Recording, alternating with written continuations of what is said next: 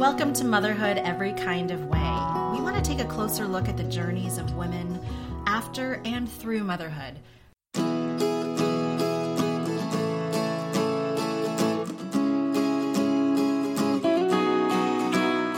Hey everyone, this is Lynnette. Welcome to episode 9. In today's episode, I interview Leah Wiseman Fink. Leah moved from the suburbs of Detroit, which is where I also grew up, to New York City in 2003. She meant to stay for 5 years, but in the last 16, she's gained a solid career in education, a husband, 2 kids, and 4 going on 6 pizzerias. She currently runs classes at creating community and helping people navigate parenthood, from anything in the first few months to choosing a school to re-entering the workforce. Sitting down with Leah was equal parts hanging out with an old friend and being on a really great first date. I hope you enjoy this conversation as much as I did.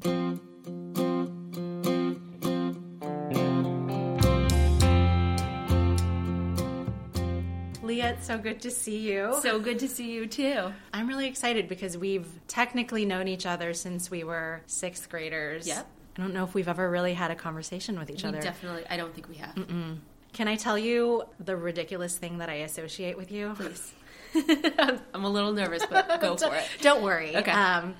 So my parents, there's a thing in my family where we give names that have the same initial as your mom. So my name is Lynnette. My mom's name is Leanne. My daughter's name is Lena. Oh. My sister is Laura, and her daughter is Lexi. So my parents were looking for a biblical name that started with the letter L, and they thought of Leah. And then they thought, well, there's a line in the Bible that describes Leah as the sister with the dull eyes.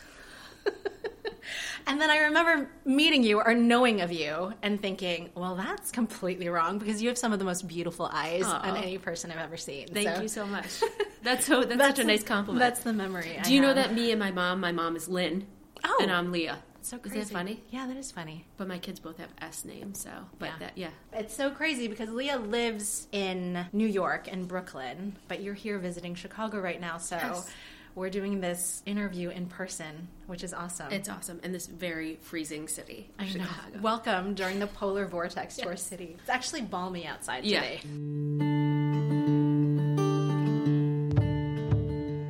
Can you tell me about yourself before becoming a mother, and then a little bit about how you've changed since becoming a mother? Sure. Okay, so me before becoming a mom.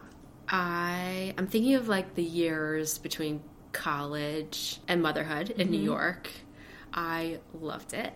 Yeah. I had the best time. I moved to New York to teach in the Bronx.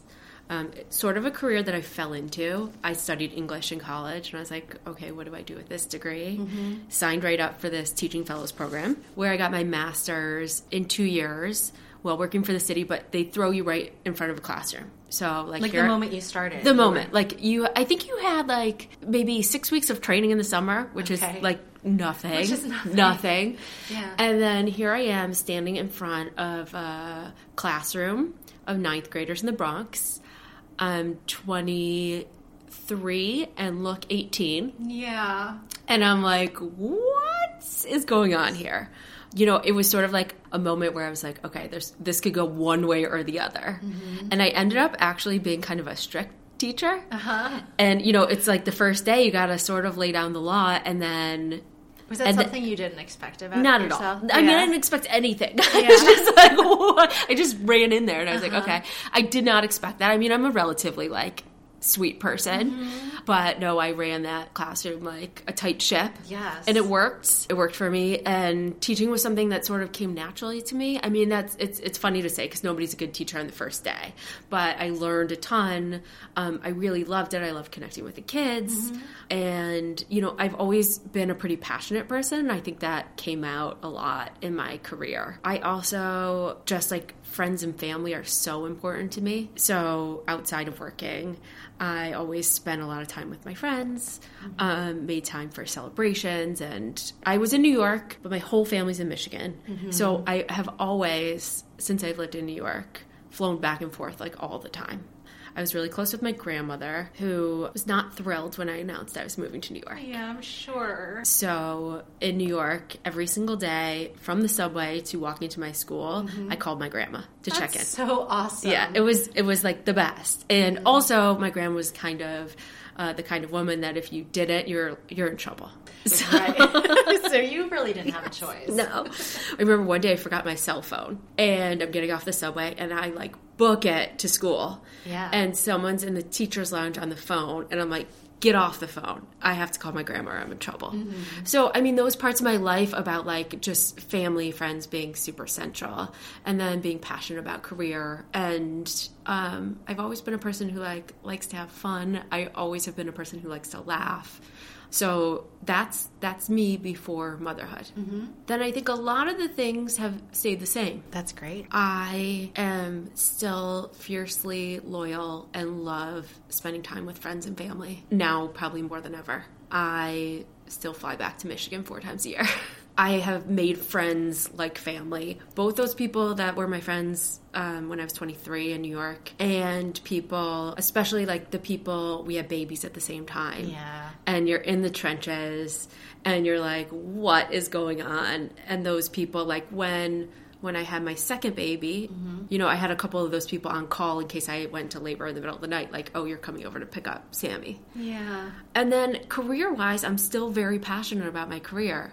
Some of the things I do have changed, but I still love it. I still get excited about it. I still, you know, it's not the same as working with high schoolers in the Bronx, but working with new moms really lights me up. And when I can help somebody and bring people together in an authentic, meaningful way. Can you talk a little bit about, you were teaching and then you were an assistant principal through after Sammy was born. Can you describe?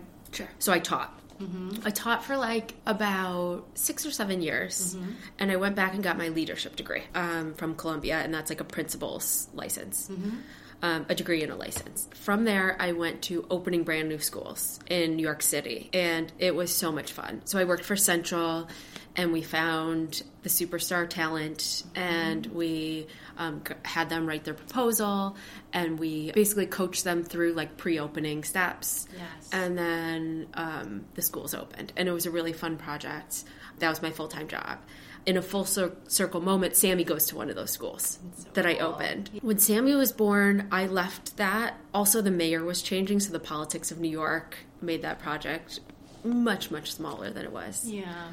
At that point, I worked on helping parents figure out where to send their kids to school, which is a huge need in New York City and Brooklyn. So, like, I think that's true of most large cities. Like, I witnessed it a lot when I lived in Los Angeles, and we didn't have to quite think about it yet, and I see it in Chicago too. So it was just a huge need, and people were talking to me about it, and I'm like, oh, I know the answers. So I started doing that, and I did that when Sammy was tiny until he was like 2, 3. And then I got recruited into this job where I was coaching principals again, which was another fun job. I taught at Columbia in the program I graduated from, Education Leadership. And then from there, I got recruited into this assistant principal job. I was an assistant principal for a full year. Sammy was like 3 to 4. Then I got pregnant and had my second baby in August. Left for maternity leave. Came back to that job where I kind of encountered a disaster. Yes. You came back expecting to return after maternity leave to your job. Correct. The moment I announced I was pregnant, things started going downhill at that job. I started getting negative ratings for the first time and shut out of meetings and a little bit of a cold shoulder. Ugh, from faculty, from staff? Mostly from my boss. Yeah. And then the day I was leaving to go on maternity leave, so I was like 8 months pregnant, I had a conversation with my boss where I was like, I hope things can be better when I come back from maternity leave. And she kind of said to me, they won't be. Teachers have ill will against you. It won't be better next year. I don't think it will be comfortable for you next year. The other piece of the story is my husband and I own pizzerias.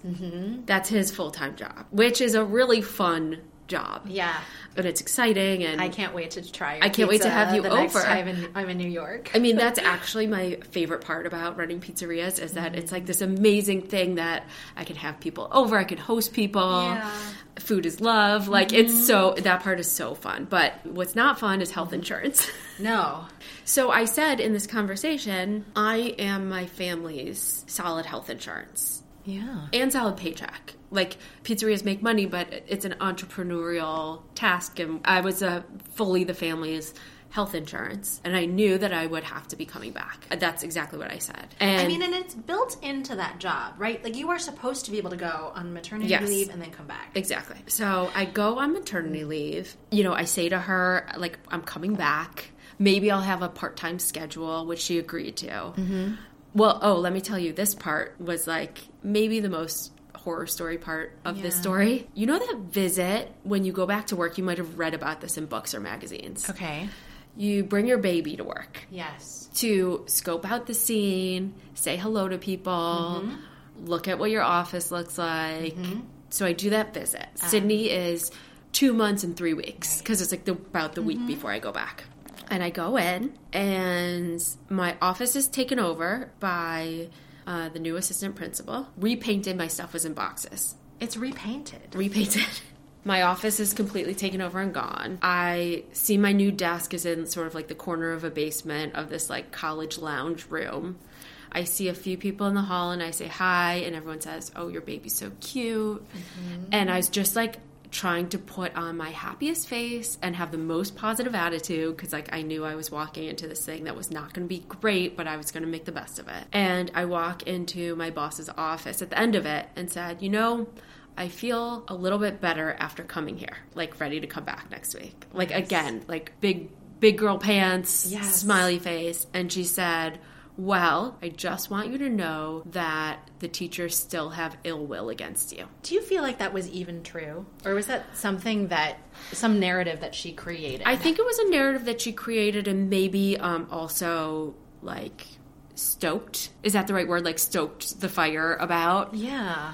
But I thought that it was probably the most cruel thing anyone had ever said to me. With a 2-month, 3-week-old baby strapped to my chest. Someone who was obviously like struggling, walking back into the situation was just cruel. I have no other way to put it. So unfair and so cruel. Yeah. So then in going back, so I did go back because I needed health insurance. Yeah. Wow. I sat in this corner of the basement, and my first day back, so she told me I could go pump in the nurse's office. And I go into the nurse's office, and I'm like, hi, I'm here to pump. And the nurse says, you can't pump in here. It's too germy. And I would have pumped in there. It wasn't like that I thought it was too germy, but this person told me it's too germy. And I'm like my first day back, my heart is broken. Like this, I had planned to pump in my private office that was now taken over. I was like, just please let me pump for today. And I like went in there and hysterically cried while I pumped. I think I talked to my mom on the phone, and I was like hysterically crying. So then the other, like, things that happened were I didn't go back to pump in the nurse's office. I pumped in this, like, shared college lounge corner of the basement where my desk was, which was, like, not great, but not horrific until a couple months into the year. They started using that room as a wood shop. What? And so there were, like, saws and dust, and, like, it was, like, not a sanitary situation. No. There was also, when I came back that first day, I had no mailbox. I had no, my name was not on the sign-in board anymore. And teachers were like, what are you doing here? So there was no, like, intro email, like, hey, Leah's back. No, nothing. And the high school has a program where some of the kids go to a college. They take some of their classes there, and they can earn college credits. It's a very cool program, actually. And I had some conversations with the principal even before I came back that, like, I'll just work on that because 2 things. 1, it was good work. And 2, then I could remove myself from the high school part of it and, like, not have to look at teachers who are like, what are you doing here? So I shuffled myself over there as much as possible and made as much work for myself as possible there. The other advantage was that building had a private pumping room. Oh, cool. That I could sign up for. Yeah. Because, I mean, the pumping thing, it's awful. Yeah, it's not fun. It's awful in the best of circumstances. So to, like, try and have to figure out, like, is someone Where am I coming gonna in do this this? shared room? Is this dust going to poison my baby? Feeling nervous while you're pumping is not conducive to maximum milk production. Like, I'm really sorry. Thank you. It sounds horrible. And I also really admire your strength through it, like recognizing what you needed and just getting it. So eventually you left this job. So a couple months in, the principal says to me, you know what? I'm going to need you back at the high school 2 days a week. And I'm pretty sure that was just to make sure that I finally left at the end of the year. Being at the high school was like obviously not. There's no tasks for me. There's nothing for me to do there. There's no place for me to sit. And I think it was just like, okay, let's make sure that you're leaving. So after that, I had a meeting with her and I was like, look, health insurance. I'm going to be here until June 30th or whatever the end of the year is. But just please let me stay at the college until then. Yes. Let me do all this work that I've made for myself and like, let's call it truce. Okay. So she did that. And I stayed at the college till the end of the year and I resigned on July 1st. And during this whole year, I was sort of on the fence about like, do I file a complaint? Do I pursue legal action? Do I just walk away? Like, let's just walk our separate ways. Yeah. After that truce meeting, I actually was like, I said what I needed to say. Because in that meeting also outlined all the things that were so uncomfortable and so painful for me. And being able to say that to somebody's face was very empowering. Yes. And I thought, okay, let's go our two separate ways. The other part of me was like, this is so messed up. Yeah. This happens to too many people. This is not right, and I should not have been treated like this. I feel like it must have been surreal having that experience, maybe an experience that you'd seen happen to other people happen to you. I mean, I think about how when there's conflict in my life, it is all-consuming, right? Like, you can't stop thinking about it, and it affects every part of you. I'm curious about what it felt like to be going through that battle. Yeah. While also being the mom to a 4-year-old and how old was Sammy? Right, like a 4-year-old, 4 and a half, and Sid was like and an infant. It was heartbreaking, is what it was. Like it felt heartbreaking because another part is that Sid is my last. We're going to be a 2-kid family, and she is so sweet. Yeah. Cuddly, like she's the best baby. She, like as I like to dress her up in tutus and take pictures of her. Like I like to connect with the moms and like take her to do stuff. So being away from her to get treated like crap felt heartbreaking. No, I don't feel that way. I love working. I really love doing the stuff with classes helping people figure out where to send their kids to school. Like a lot of the work that I do, I just love doing it and I don't feel that pain of being away from my children. Because like, I think it's such an important part of myself. Yes. But when you're giving up that precious time and being treated like shit, it's heartbreaking. I feel really proud of you for speaking to this experience that happened to you, and I think that it'll help just validate what other moms go through. I think in different ways I hear over and over about women who get pushed out of positions because they were pregnant or thinking about being pregnant or becoming moms. Yeah. I look forward to the happy ending of this story. Oh my God, me too. Well, the other part I didn't quite talk about is after I left the job, I did a lot more contemplating about should I pursue this or let it go. And I just couldn't let it go in my head. I couldn't sleep about it. I was talking about it all the time. My husband tried to convince me not to pursue it. And, we went to speak to a lawyer together and he heard sort of like the other side and he heard me talk about how important it was, like to my heart, to stand up for myself and in doing that, standing up for so many other people. Yeah. And so like it became a bigger issue to me. Yeah. Not only pursuing the legal action, but also just the ability to talk about it. And so like that's, I feel like what we're doing here and like I want to continue doing, and I hope there's a happy ending legally. Yeah. But I also am going to keep telling my story as much as I possibly can. And I feel like there's a happy ending anyway, in that everything that came out of post that job ending, I feel like the kind of person you are to continue just following whatever you're passionate about and continuing to find work that's meaningful for you.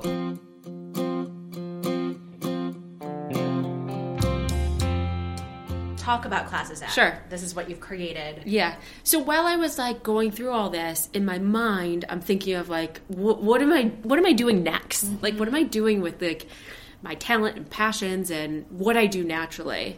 I started Classes At. Speaking to like the pregnancy discrimination side of it, I really want to empower women and I want them to be their best selves as mothers and professionally too. So Classes At sort of has 3 arms. The first arm is new moms classes and pregnancy classes, mm-hmm. and also one-on-one work with moms, mm-hmm. where I just help moms navigate those first early months of motherhood, whether it's like, oh my God, I'm not sleeping, she's not sleeping, nobody's sleeping, or whether it's like, oh my God, my husband and my relationship has totally flipped upside down. What do we do with that? Mm-hmm. Or how do I meet people? Or those inklings of postpartum depression that a lot of people don't know what they are until they're way past it. I feel like that's like a really big one that I like to talk about because I feel like it's not talked about enough. So that's arm 1. Yes, cool. Arm 2 is doing the school consulting. Mm-hmm. So I talk to families about what their hopes and dreams are for their children and help them navigate the school system. Because there's so many options. And where I live in Brooklyn, there's so many great options, but it seems really scary and daunting. Yeah. So I do lectures where I give an overview of the whole thing, and then I often do one-on-one work with families and helping them like figure out a game plan. Awesome. And then lastly, the third arm is helping women figure out a career path after baby. So often like the choices are go back to work, stay home with your baby. And then there's this other option that's starting your own thing, or I'm not going to say leaning in because I don't like that term, but pursuing this sort of dream or side hustle or idea that you have. Yes. And so many of the women I talk to have something like that that's brilliant and cool, and we're kind of scared to say what it is. Yes. I think because that third option that you're describing, for whatever reason, it's just, we don't talk about it as much. Mm-hmm. Like we sort of present it as you have 2 choices. You can go back to your job or you can be a stay-at-home mom. And also just like the part of it that's like putting pen to paper about the ideas. Like I've sat down with a lot of women that it's like, okay, here's the idea. Here's the name or the placeholder name. Let's start an Instagram account. Let's throw up a website. Let's post it and like start the ball rolling. Yeah. Obviously, there's a lot of steps that happen after that, you know, like the LLCs and the bank accounts and the taxes. But just like that, those first steps of the cheerleader, the encourager, like all those things. And I really, really love that work. And I hope to do more of it. I love how Classes At covers so many different aspects, right? Like you're looking at new moms, you're looking at moms with kids in school, you're looking at the mom herself and who she is. That's so exciting. I wish I lived in Brooklyn so that I could come check it out. Thank you so much. A lot of it was born out of what I wish I had. Stuff that I wish had existed. And so I'm putting it out there in the world.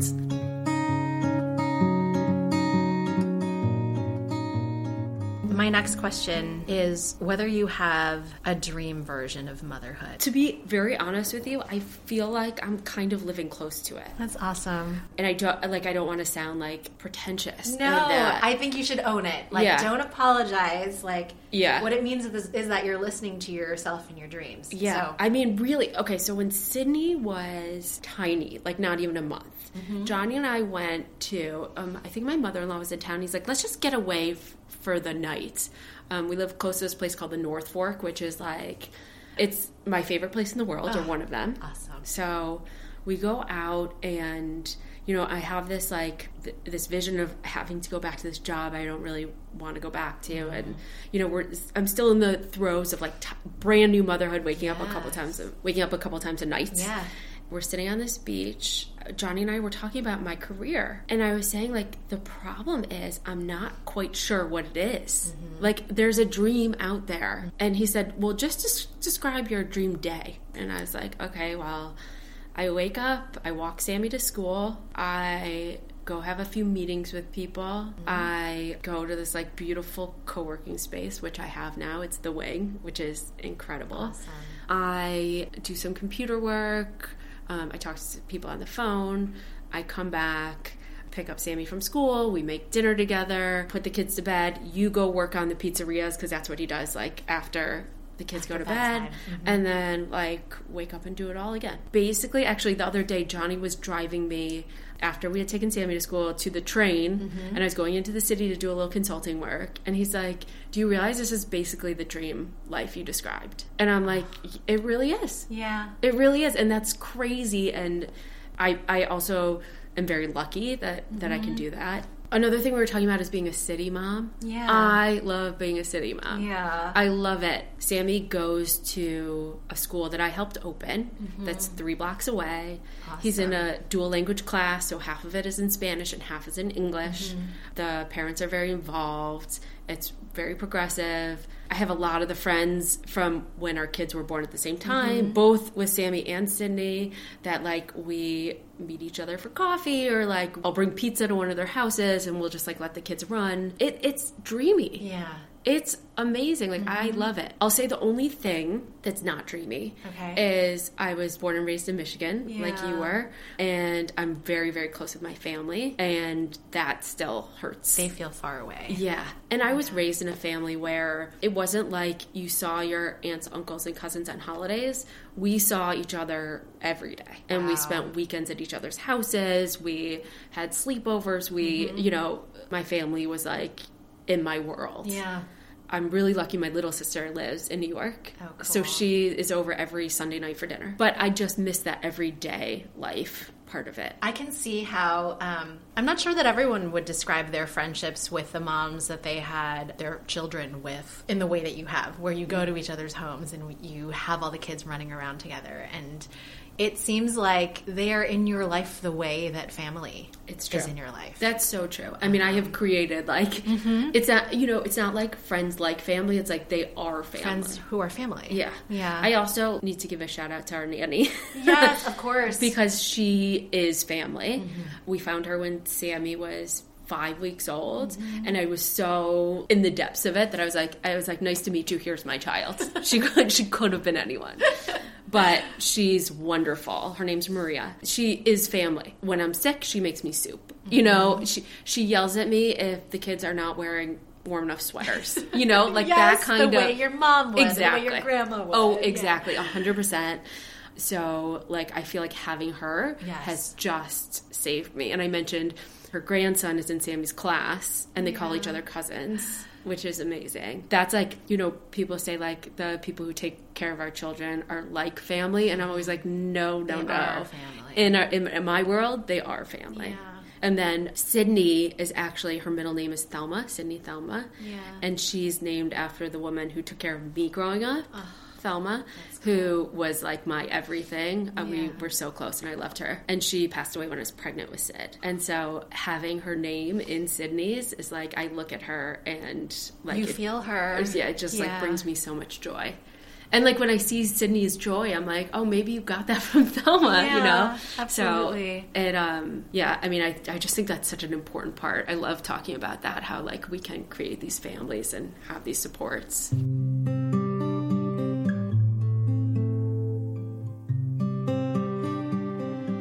You know, I wonder, I've had this experience, I don't know if you have too. The fact that I think getting help, hiring a nanny, or what our family does, we host au pairs. How to me it is just this amazing extension. Now I feel like we have homes in Brazil, France, and Austria, you know, due to where our au pairs are from. And I feel like the more people who can love my children like I do, what a gift that is. But I will admit that I feel like I've run up against, you know, people who are a little judgy about that, who feel like, oh, how can you let this person, you know, so closely into your home who you don't know, or how could they ever really love your kids as much as you do? And I love talking to other moms who know exactly what I mean when I say, oh, this person who is not like blood related to me is our family forever. Right, forever. I also like to say about Maria, like, I think she kind of does it better than I do. Like, she would not forget the sweater. You know, she makes sure the food is nutritious, like in the best way possible. Yeah. I totally agree on the point where, like, the most love is the best. Yeah. Yeah. I don't know if it's related to the fact that you have a leadership background too, and like you're able to delegate and not feel like I have to have a hand in everything. You know, I also, like, somehow I think I don't have that mom guilt gene. Excuse me, but I would like to hear more about it. I just, like, like I said, when I was back at work, being treated like shit and giving up time with Sid, that broke my heart in a way that's like, this is not worth it. But in terms of guilt of, like, that Maria's taking care of her and I'm not, I'm like, you do it better. I like to do, well, I'm on a mom's weekend right now. Yes, you are. That's why you're here in Chicago. Yeah, exactly. My friend Angie, who's one of my best mom friends, broke my heart and moved to Chicago in August. Yeah. So we're like, we need a mom's weekend, like a reunion get together. And so we planned this like about a month ago, and we're like, okay, we're all leaving our children with the significant others. I have backup from my mother-in-law in New York too. And here we are. We're going to have fun. That's and awesome. I stayed in a hotel by myself last night, and it was glorious. And I just, like, okay, again, I'm so lucky that I have a partner who supports that. Absolutely. And that has, like, the ability and confidence and wants to do it. He loves, you know, he loves doing that. But also knows that, like, for my mental health, this is, like, the best thing I could be doing. Yeah. It's like taking a weekend for myself with the friends.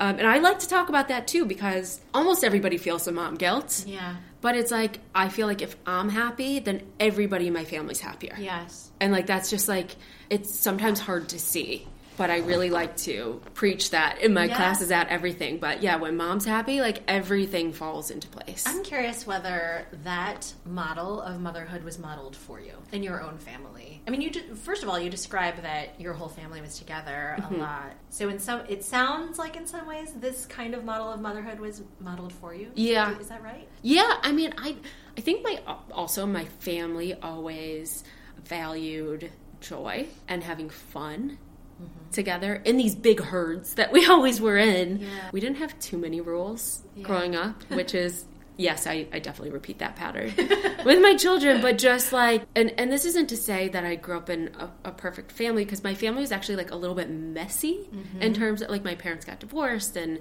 you know, there were parts of it that were hard. But the wonderful part is that because there was so much love and so much joy, it sort of like filled up those places that were messy and hurt. And, like, that is just the biggest blessing. I've had 2 huge losses in my family this year on both sides, a cousin and an aunt. And, like, the depth of that pain highlights how amazing it is to grow up in a family like that. And I really hope to replicate that for my kids, you know, in terms of my actual family, by being there as much as I can, and in terms of, like, the friends and caregivers and community I have in Brooklyn. Yeah. Don't make me cry. It's okay if you do.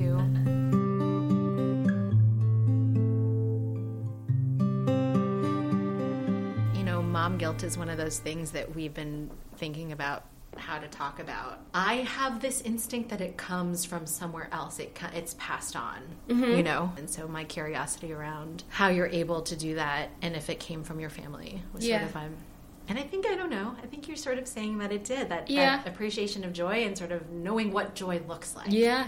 Yeah, right? definitely. I think that we don't always know when we are in a space of joyfulness if there weren't people around us sort of calling attention to it. Yeah, for sure. And celebrating small things. Yeah. I think also in terms of shame, you're so right about, like, the judgment culture for moms. Yeah. It comes up so often. Like, not only in what you hear, but also what you read online, what you read in magazines, what you see on TV. And I just fully reject it.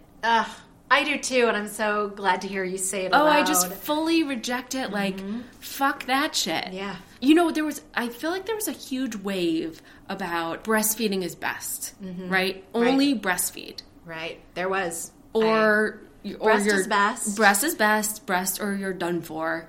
And I actually didn't have such a hard time breastfeeding either of my kids. Yeah. So that's, you know, I'm just using it as an example. But it's like, I watch so many people drive themselves crazy and feel such shame and sadness about not being able to breastfeed. Yeah. And I just think that's bullshit. Yeah. Like, yes, there are benefits to breastfeeding. Right. There are real scientific benefits, and it's great. And antibodies, and it's free, and like all those things. But there's no reason that people should feel like shit if they can't do it. Right. There's just like no reason for that culture. I completely agree with you. And I say this as a mom who I feel like I'm in the other. I have breastfed for longer than any mom that I know in person. And it's something that actually, due to the shame that I perceive I would experience for admitting it aloud, it's just it is truly a natural part of my life that I have not thought, and I don't do because I had some breastfeeding through full term is best. I don't have that. It's just what works for my family. And it's so interesting how there is shame linked to everything. Everything. Like, breastfeed your child for too long and you're a selfish mother who, is sexually abusing your children, or don't breastfeed them for long enough, and you're a mother who doesn't care about the health of your child. I mean, absolutely. None of those things. That's so funny. Your example is a perfect example of the opposite. You know what I mean? It's the same exact theory of judgment. I always talk about that in my new parents classes too, which is a combination of information and support. But the kinds of information I'm going to give are, and I'll use sleep as an example. Yes. There is sleep training and there is co-sleeping. And those are kind of on the opposite ends of the spectrum. And then there are a whole bunch of steps in between, a whole bunch of different theories. There are books, there are experts. And what I'm going to do in the classes, I'm going to tell you, not all the methods, because, it's not an all-day seminar, but I'm going to give you a whole bunch of choices. And then I want you to go home and figure out which one is the best fit for your family, with no judgment on any end. It's so cool that you're doing this. I feel like that is revolutionary, because I feel like there are so many things out there that give you the way to do something. And it's just not true that there is one way. Right. So I love that you provide a spectrum of solutions. Options. Yeah. And then the other part to that is there is no right way, no one way, right way. And then also just the highlight on, and there is no guilt. Like, don't guilt yourself, and don't let anyone else guilt you about which choice you make. Do you feel like there is some secret to how one can do that? Like, are there any practical pieces that you feel like, well, and this is how it worked for me? That's such a great question, and I'm not 100% sure. I call myself a bad mom. Yes. ... in a good way. And I kind of... I think that sort of comes from my non-rule following personality and just like the way that I have done things. But then as it's evolved, I think I've been able to name it. So I think some of it is just organic, and then some of it is like really embracing it. Yeah. And practicing it, living it. Exactly. What's your secret supermom power? What do you do really well? I'm really good at creating like fun, joyful experiences for my kids. Yeah. Sammy and I have Sammy Mommy Adventures. It could be like just taking the subway, but it's like carving out the time, the one-on-one time, and just like framing it as an adventure. Yeah. I think I'm pretty good at that. And then also just giving them like the love, joy, and community that I feel is so important as a person and, as a child growing up. I'm so happy that you reached out to me. Me too. And said that you wanted to talk with me. That to me is a really big gift of social media. I think there are a lot of negative things that come from social media, especially when we feel the pressure to be something we're not. But I'm really grateful for it in this moment. This conversation for me has also helped sort of solidify some of the things I do and why I do them and the work that I've chosen in a really beautiful way. So thank you. Thank you so much for joining us this episode. The moms you hear from on our podcast are encouraged to speak honestly and unapologetically about their experiences and choices. But the stories and points of view heard here do not reflect any official view of our podcast. we hope that being a part of these conversations will encourage all of us to turn toward ourselves and embrace motherhood our kind of way. Please follow us on Instagram or Facebook at Motherhood Every Kind of Way, or email us at motherhoodeverykindofway@gmail.com. And a special thanks to Bea Serene for letting us use your beautiful music.